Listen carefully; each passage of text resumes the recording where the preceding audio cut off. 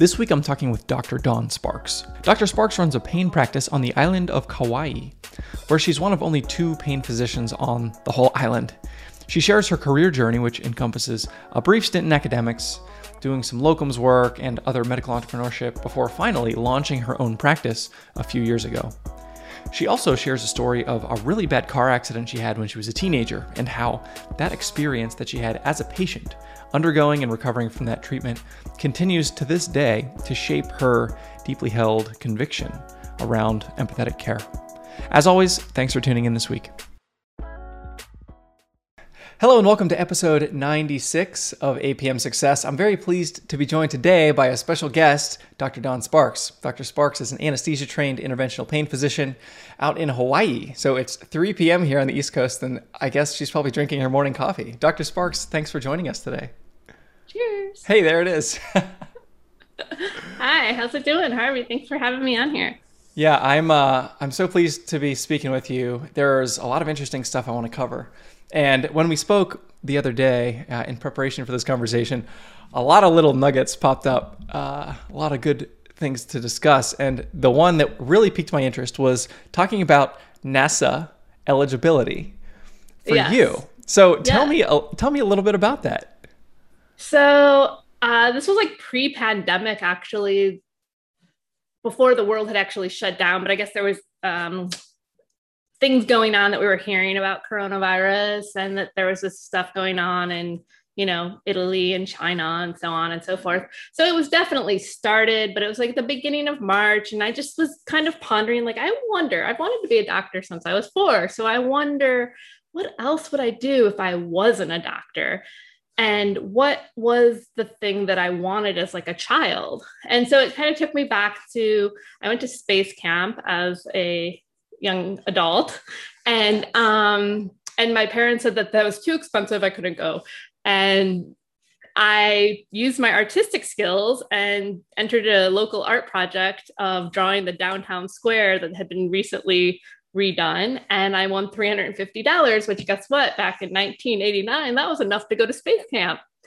And so on went my space expedition of studying for that exam, and on the plane all the way to Huntsville, Alabama, and then the night before taking the test. So I tested high enough to become the commander of the Discovery mission back then. And so I think that was just kind of my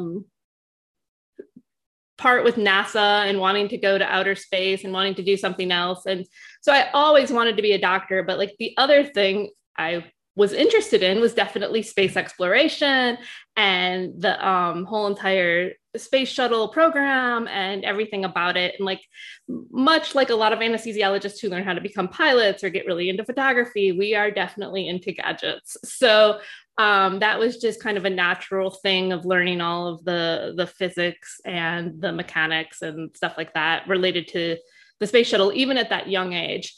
So I was laying in bed pre-pandemic, and I thought, I wonder what it takes to be an astronaut. And I Googled, now that that's really a verb in the dictionary now, I Googled and said, what does it take to apply to be an astronaut? And up popped, first hit was like usajobs.gov. And I clicked on it and I started reading the qualifications. And apparently being a doctor who is willing to learn a different language and scuba dives and has all these other like prerequisites is the ability to apply to be an astronaut was there. So I just decided, well, I might as well try it. I mean, my daughter's grown. I've kind of done all kinds of different things and had different jobs in medicine. And I thought, well, you miss 1,000% of the chances you don't take. So I'm going to throw my hat in the ring. And as you know, like pretty much 2 weeks later, the entire world shut down, which was like, well, this could be like my whole quarantine, getting me ready to be in the space station, being alone, So it kind of seemed natural. So what is the process like from here?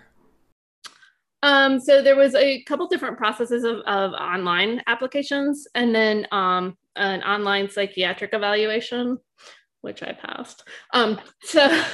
So now I believe the next step would be an in-person interview in Houston, and we're just been waiting for there to be safety and vaccinations and all that other stuff. So, I've gotten a few emails that they're sorry about the delay. The astronaut program was supposed to begin in July of 2021, and now they're thinking more like sometime in 2022, which was the most recent email I received. So got it.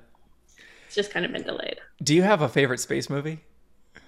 Well, I love the movie Space Camp. Like, I used to say that all the time, sitting in my backyard, looking up at the sky at the stars, and I would say, "I'm going up. I am." I'll have to put that one on my list. Mm-hmm. My wife and I like Interstellar as one of our faves. Oh, that's a really good one too. Contact's another pretty cool one. Yeah, there's a lot of good movies. So tell us what your current clinical practice looks like there in Hawaii. So my current clinical pain practice, I actually also just pivoted and started a lab as well. So I have both the pain practice and the lab here in Kauai. And that was more of just keeping our bubble safe. We've really had low numbers of coronavirus here on Kauai.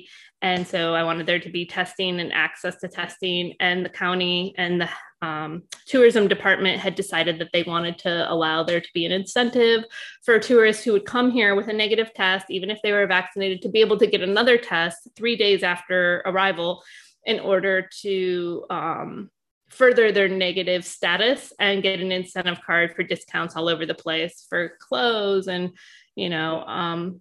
tourist activities and eating out and doing things like that. So I actually have that in my office as well for patients that want to get the COVID testing. And my pain practice is pretty much like a lot of people's pain practices. I see patients in the office, new patients, follow-ups, med refills, things of that nature. And then, of course, I do interventional pain management is the forte, and getting more and more excited about all of the different opportunities we have, because pain's pretty much a new field still. I mean, since 1990, 1991, we kind of became our own little niche and have been furthering ourselves with the amount of things that we can do. And I think that's super exciting. I think it's an exciting time to be a pain doctor, and the ability to learn how to do minimally invasive lumbar decompressions or really advanced spinal cord stimulation. So neuromodulation is super duper exciting to me. And how that, who knows, that may fit in with the Elon Musk Neuralink program, or it might fit in with SpaceX. I mean, AI, who knows where this could end up. I think it's really exciting. Yeah, absolutely. Elon Musk, gosh, he's doing so many interesting things. You might have a better chance of being a private astronaut as a SpaceX employee than a NASA one. Who knows? I mean, I'd go either way. I mean, Elon and I already share a birthday, so go June 28th, and who knows? I mean, I'm not opposed to getting up to space in any way. Richard Branson, I mean, whatever. That's right. Jeff Bezos. I mean, there's a lot of options now, I feel like. If, there's probably most of the physicians listening to this podcast are here on the mainland with me. So take a minute and describe what kind of, what's unique about practicing in Hawaii or Kauai? And are there cultural differences or anything that makes clinical differences or patient population, payer mix? How is it different where you practice? Well, definitely cultural differences, and payer mix is different too. I think that overall Kauai and Hawaii have way out here in the Pacific Ocean. We didn't have a lot of access to a lot of things of that nature. And so when I first moved here in 2015, I was working for someone else, and then I subsequently started my own practice. And prior to that, they weren't doing any Nevro in Hawaii at all, or HF10 high frequency. And so I was hearing, and of course, my mentor from way back at the Cleveland Clinic, Leo Caporal, had written a bunch of stuff, and I'd been talking to him about it, and the data looked good. And I was like, I want to try this Nevro. I want to try this high frequency. I want to give it a shot, especially for its data to low back pain. And as you know, that's the most frequent visit that a patient makes to any doctor. So I started looking at that information and why isn't it in Hawaii? Why isn't it here? Why haven't we brought it here? And I really kind of just started networking at my local meetings and trying to figure out how to get it to Hawaii, Kauai specifically. And I ended up subsequently doing the first trial and implant for a high frequency system here. And that opened a lot of doors, I think, because then people who had thought that opiates or physical therapy were their only option now knew of this new technology. And then the more I did, the more I saw how life-changing it could be for patients. Now, mind you, I was already using other companies that were here on Hawaii. So it just gave another opportunity, right? And the same thing as we start to see all of these sacral spacers or others, lumbar middle decompression, to be able to do that to the population who's never had it as an opportunity or an option is really fantastic, because they're super thankful and they're super grateful to have their pain relieved. Sure. Is there a difference in like physicians per capita or pain management docs per capita in a place like Hawaii just because it's a little more insulated?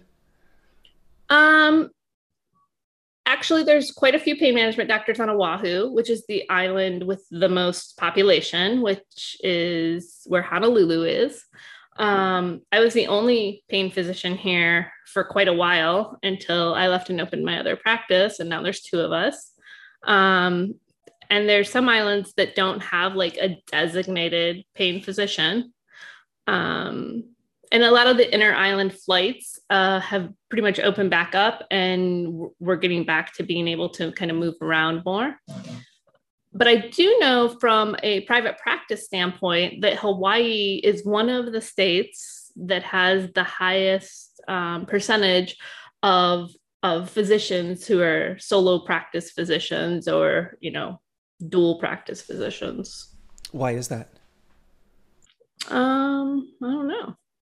I would think because it gives them autonomy. That makes sense to me. Yeah, me and too. where else would you want autonomy except someplace where you could go surf or go fish or, So you're currently in private practice. It sounds like you were working with another physician a few years ago.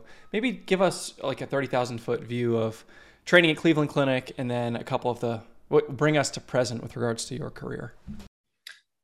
So I've had a couple jobs like a lot of physicians do. And it was interesting. I wish someone would have told me in the very beginning that like less than 7% of physicians stay at their first job. Because I've always been that kind of all in sort of person. Like if I'm going to do it, I'm going to go all in and do it. And so when I got my first job, which was like Ivy League, I went all in, bought the house, moved the kids, moved the family. This is my retirement job. First job out of fellowship. I found it. I was in all the way. But then it kind of became clear that like, as much as I loved teaching, and I really, really did enjoy all of that, and I'm still in contact with a lot of my fellows that I taught over the years that I was there, which is really nice. The academic political, like the true academic political scene was probably not my scene. And that's okay. I mean, I'm okay with that. I learned a lot of great things there. I took baking classes at King Arthur Flour. I learned how to cross country ski. I mean, I had a lot of fun. But I feel like each little point is something you have to look into. Like you can either let it make you better or you can let it make you bitter. And I am always like, make it better. Like whatever the point is, whatever you're going to do, take whatever the good things were with that, leave the rest behind and go on to the next thing and become better because of it. And all of the positions and places I've been and the things I've done, I feel have led me to this point and made me who I am today, made me better because of it. Not only a better physician, but like more compassionate and caring to other doctors as well. That's important. Totally. I love that idea. Better, not bitter. It's amazing the difference a vowel makes. Yeah. Where did you pick that up?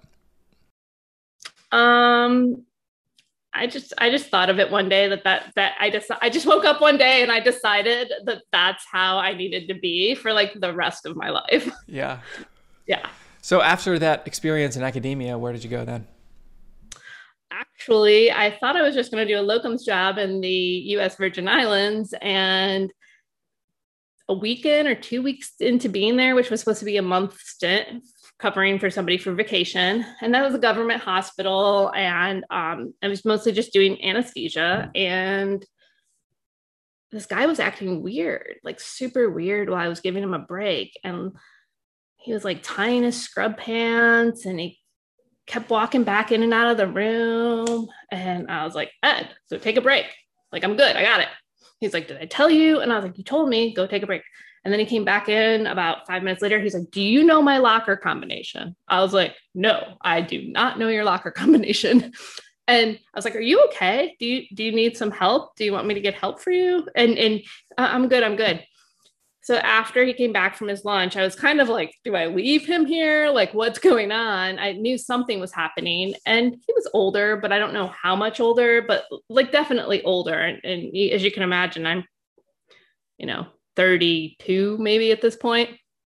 I'm 33. And I walked to the next OR room after I left him there. And I said, I don't know if it's his heart or his head, but something's wrong with Ed.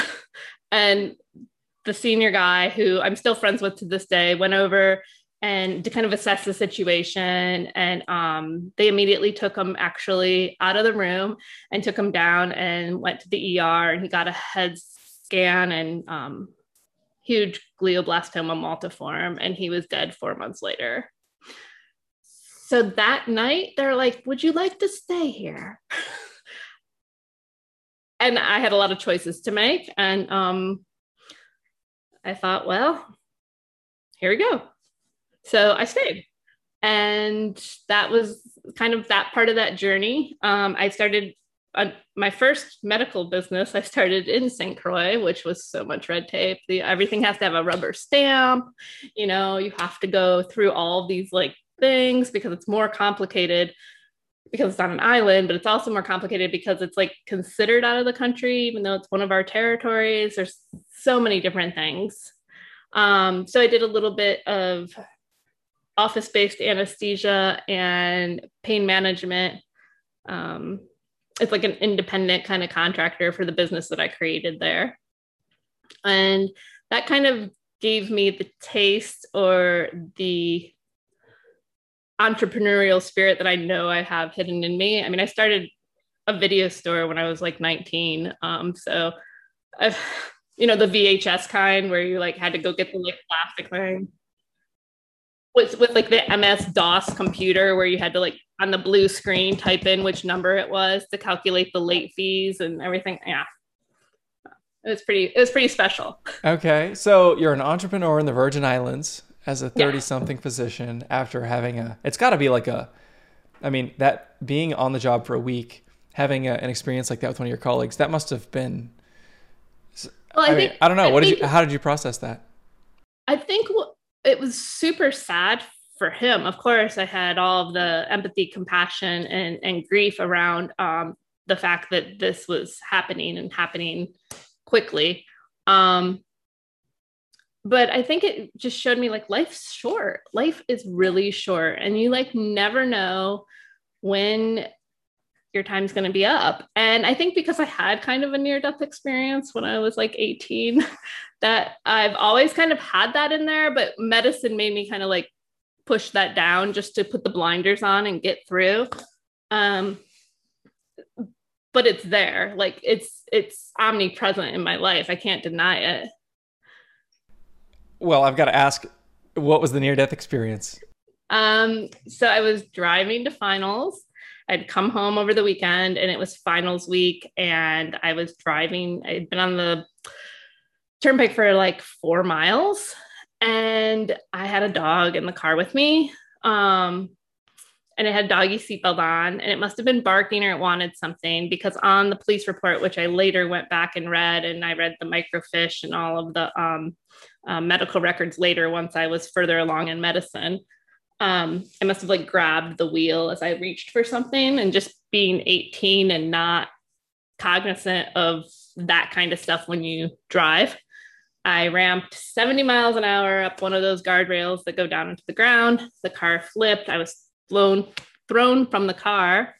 I broke all the bones on the left side of my face, both my wrists, a lot of my fingers. I was life flighted to Metro, where I was in a coma for 4 days. And yeah, so I know the patient perspective pretty well. And it's like being a prisoner. and the people that take care of you and save your lives are awesome, but like there's this confining feeling. So I think from the very onset of my medical training, I always had that feeling of understanding like what it feels like to be in an ICU, to have an endotracheal tube taken out, or NG tube taken out. Tastes kind of nasty. Or, just going through the process of feeling not heard and not listened to. As an 18-year-old, I decided when I was on the head trauma rehabilitation floor that I was going to sign myself out AMA, because I didn't like my roommate, who was clearly brain damaged and like wetting and, smelling during the night from her, not under her control. But at the time, as an 18-year-old, I was like, this is ridiculous. I just have casts on my hands. I want out of here. I'm not staying here. I'm signing myself out AMA. So I had like the whole conglomerate of the group that was like rounding on me. And I met with them at this big long table. And I just remember telling them, I'm leaving tomorrow. Like, you do not have a choice. I'm out of here. And because what they knew that meant like all my insurances wouldn't pay and like all this other stuff, because of course, as an 18-year-old, I just wanted out. They talked me into staying through the weekend until Monday so that they could discharge me appropriately. So I was discharged on April Fool's Day, and this is 1995. And I went home, and within 24 hours of being home, I was internally suffocating. And I had developed tracheal stenosis in Malaysia, and it had been undiagnosed while I was in the hospital. Although my mom did tell several doctors that it sounded like my voice was changing, and that she felt like I was whistling when I talked. But they would always listen to my lungs. So clearly it was up here. And lo and behold, I ended up having to be flown to Mass General Hospital and had a tracheal resection and my chin sewn to my chest for 10 days. And Dr. Matthiesen was kind enough to save my life in that fashion. So I've got many lifesavers out there. Yeah. Was that the time that you decided you wanted to be a physician? Or was it before that? No, I wanted to be a doctor since I was like 4. So each little thing along my path, I think, just kind of further cemented that. Yeah.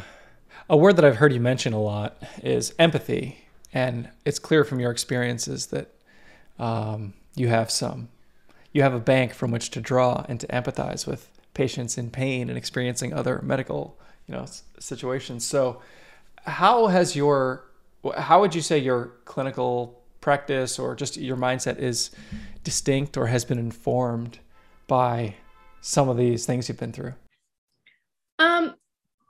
I think I just really try to listen and hear what the patients are saying and what they need and what they want. So trying to get the same game plan with them. What are their goals? Make sure their goals are realistic. I'm fortunate enough here in Kauai that the guy down the hall is an acupuncturist, and he's called Pain Free Kauai. So I can tell my patients, listen, here's the goals. We're going to try to reduce your pain by 50%. We're going to do whatever we can do. We want the quality of life to be better. And there's ultimately, there's some people that'll say, but I want you to take care of all my pain. I want to be pain free. And I say, I'm sorry, the pain free clinic's down the hall. So this is about restoring function. This is about treating the source of your pain. Because I think a lot of people, they're just have so much gratitude about having someone who wants to find the source of their pain. Everybody else up until this point has just wanted to cover it up. Yeah, I distinctly remember I had a back issue that I've actually talked about before on the show. I had a slightly compressed disc. And I went to my primary care doc. He was busy all day, couldn't get in, but there was like one slot for one of the other physicians in the practice. And I distinctly remember sitting down and having a conversation with this physician whom I had never met. And she was just so like intentional. And like, I would say like, oh, my back hurts, yada, yada. She's like, no, wait, like stop, back up, explain like this, what happened, when did it, and I just felt through the thoroughness and through her, it was, I think, empathy and her diligence. And then she explained the whole like, you're going to need to get MRI. You're going to need to get an x-ray first, even though we both know you need the MRI. Like, that's how they do it. Like, this is what, and I just remember coming away from that thinking like, wow, I was, for a physician whom I had never met to experience in that moment, for me, it was a time of real vulnerability. And I was about to be leaving the state for like a month. We were flying out west to visit my wife's family. It was right after my son was born. She was on maternity leave, and all these factors made it like time crunch. I got to like get an MRI in the next 2 days, and I got to get the prior auth first. And it was a mess. And she really was an advocate for me, a stranger, in a way that I still like really remember and appreciate. So that's awesome. That's amazing. Yeah. So anybody What who's was her listening name? out there, like Dr. Bell from Dr. Bell. Radnor Family Practice. She Yeah. probably has no reason to listen to this podcast, but I might send it to her and say thanks. I mean, yeah, that's great. Yeah. Well, shout out to Dr. Bell for helping right. you out, right? And Yeah. I think that that's pretty much what we do as pain physicians is we are patient advocates. We coordinate a lot of care between other physicians.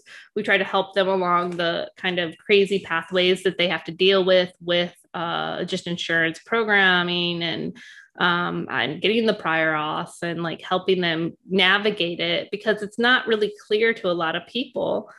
And I mean, as a solo practitioner, having people come in and be angry about their copays or angry about what I'm like, I didn't pick your insurance plan. Like, I don't know what to tell you. You know what I mean? But instead of like talking to them in that way, I explained to them like, listen, I can't possibly remember the HMSA has like 80 different plans and which each plan does. Like, that's really kind of where you have to take some accountability to look at your plan and try to understand what they're willing to reimburse. And if they're willing to reimburse more, we'll work with them, no problem. But a lot of that stuff gets really complicated. And I think the older the patients are, having to go online and having to do all of that, I mean, it's really hard to convert to telemedicine during the close down because so many people here, if they live in Wainiha and they don't have good internet service and they're like, I'm just going to drive on my car and talk to you on FaceTime. I'm like, don't call me on FaceTime while you're driving. Like, stop. So, I mean, it was really interesting converting to telemedicine over here. Yeah. What was so at what point did you leave the Virgin Islands? How long were you there? About 2 years. Yeah.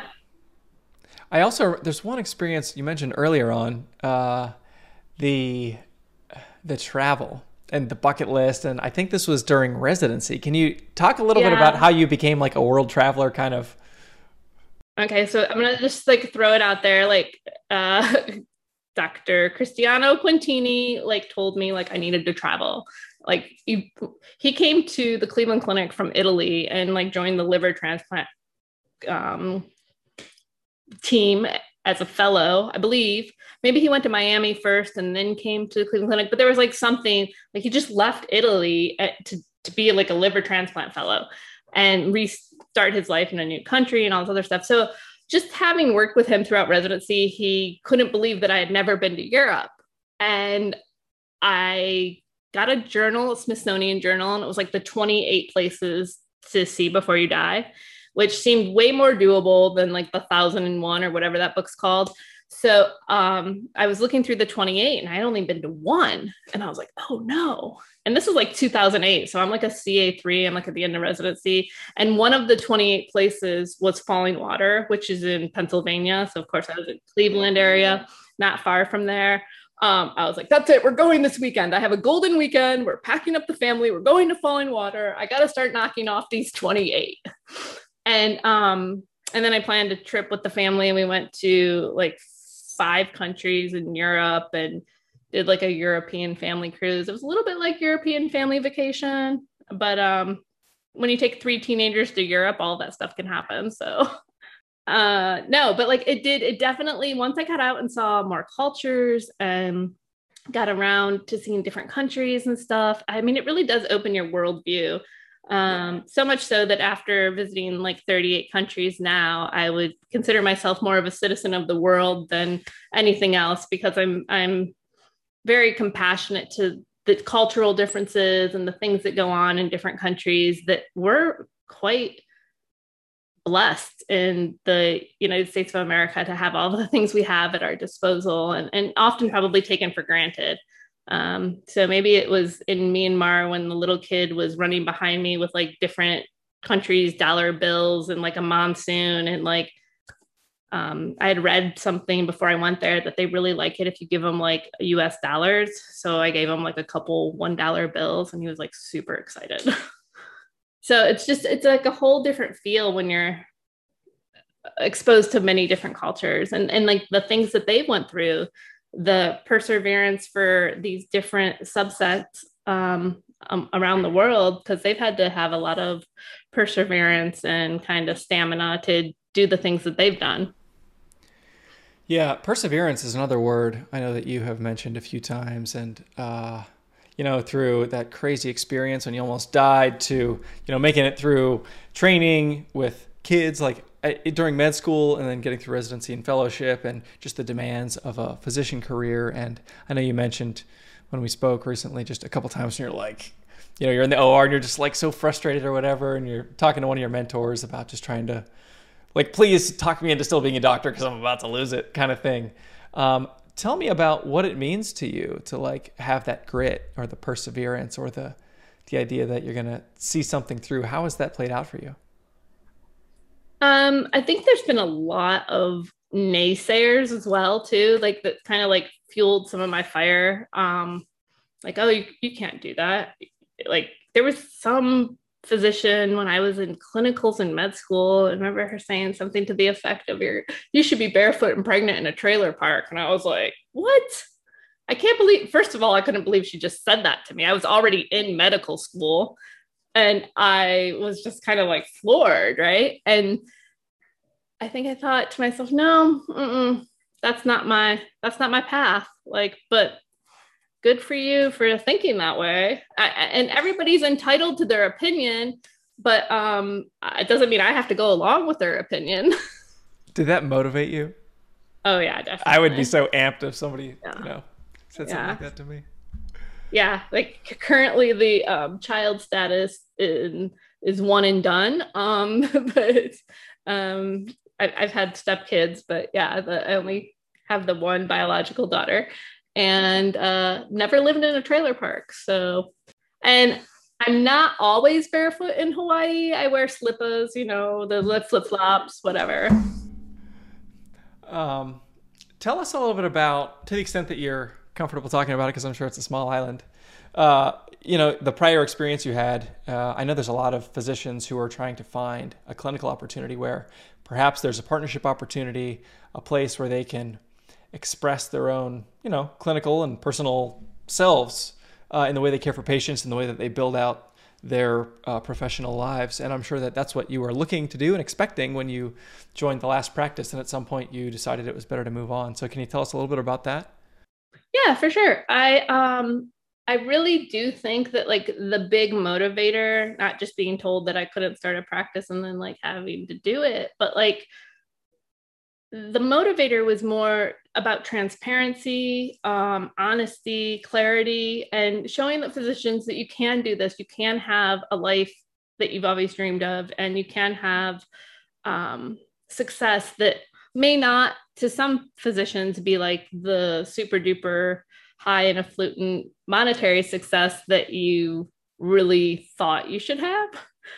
Perhaps, I don't know, but like success can be defined by everybody in a different way. And And having a successful pain practice and having the freedom and the autonomy to make your schedule, to run the practice the way you want to, and have, of course you have all of the compliance and stuff that you have to follow, but in general, you're given a lot of freedom to make those decisions. And, if you've ever read Rich Dad, Poor Dad, he says you pay twice. Once is for security and the second time's for freedom. So if I paid twice, once was med school and residency to be the physician for security, and then the second part was for the freedom with being an entrepreneur. And most of all of my friends who have now ventured out into having their own practices as well, I mean, they kind of speak the same story, is that they don't think that they could manage having to work for somebody again, because now they've gotten so used to being able to design things the way that they want to do them, what works best for them, how they can kind of just make medicine better. And so for me, starting to practice, my vision, I guess, was that not only to make medicine better, but like show people that they can do it and they can have that clarity and not have to feel like they're going to somehow be duped or not given the reality of the situation, and really kind of be excited about being entrepreneurial, and that this becomes like their baby too. Now, whether that means like a partnership or bringing other people in to show them that they can do it. I'm not sure exactly what that means right now, but that was my vision. Awesome. Have there been people for you, and I'm sure there have, anyone who has, maybe the opposite effect of that other physician you just mentioned, people who have empowered you, lifted you up, and equipped you to say like, yes, I can, even though I don't even know the way to get there from here, I have what it takes to be able to be an independent pain practitioner one day? I do think that there's a lot of people that have inspired that and kind of helped me to remember who I am, if you will. And one of my greatest, we were talking about earlier, I think mentorship versus sponsorship. And so like mentorship is somebody who helps you along, and then sponsorship is like somebody who can actually help you get somewhere that you might not have otherwise been able to get to. And so this person throughout 18 years may have changed from being like more of a mentor to a sponsor or whatever, but he's always been in my corner, have my back, rooting for me. And so just a shout out to Dr. Mark Popovich, who I met at the Cleveland Clinic when he was the head of the ICU, and now is the chair at University Hospitals in Cleveland, Ohio. So he has always kind of like said, you can do it, you can do it.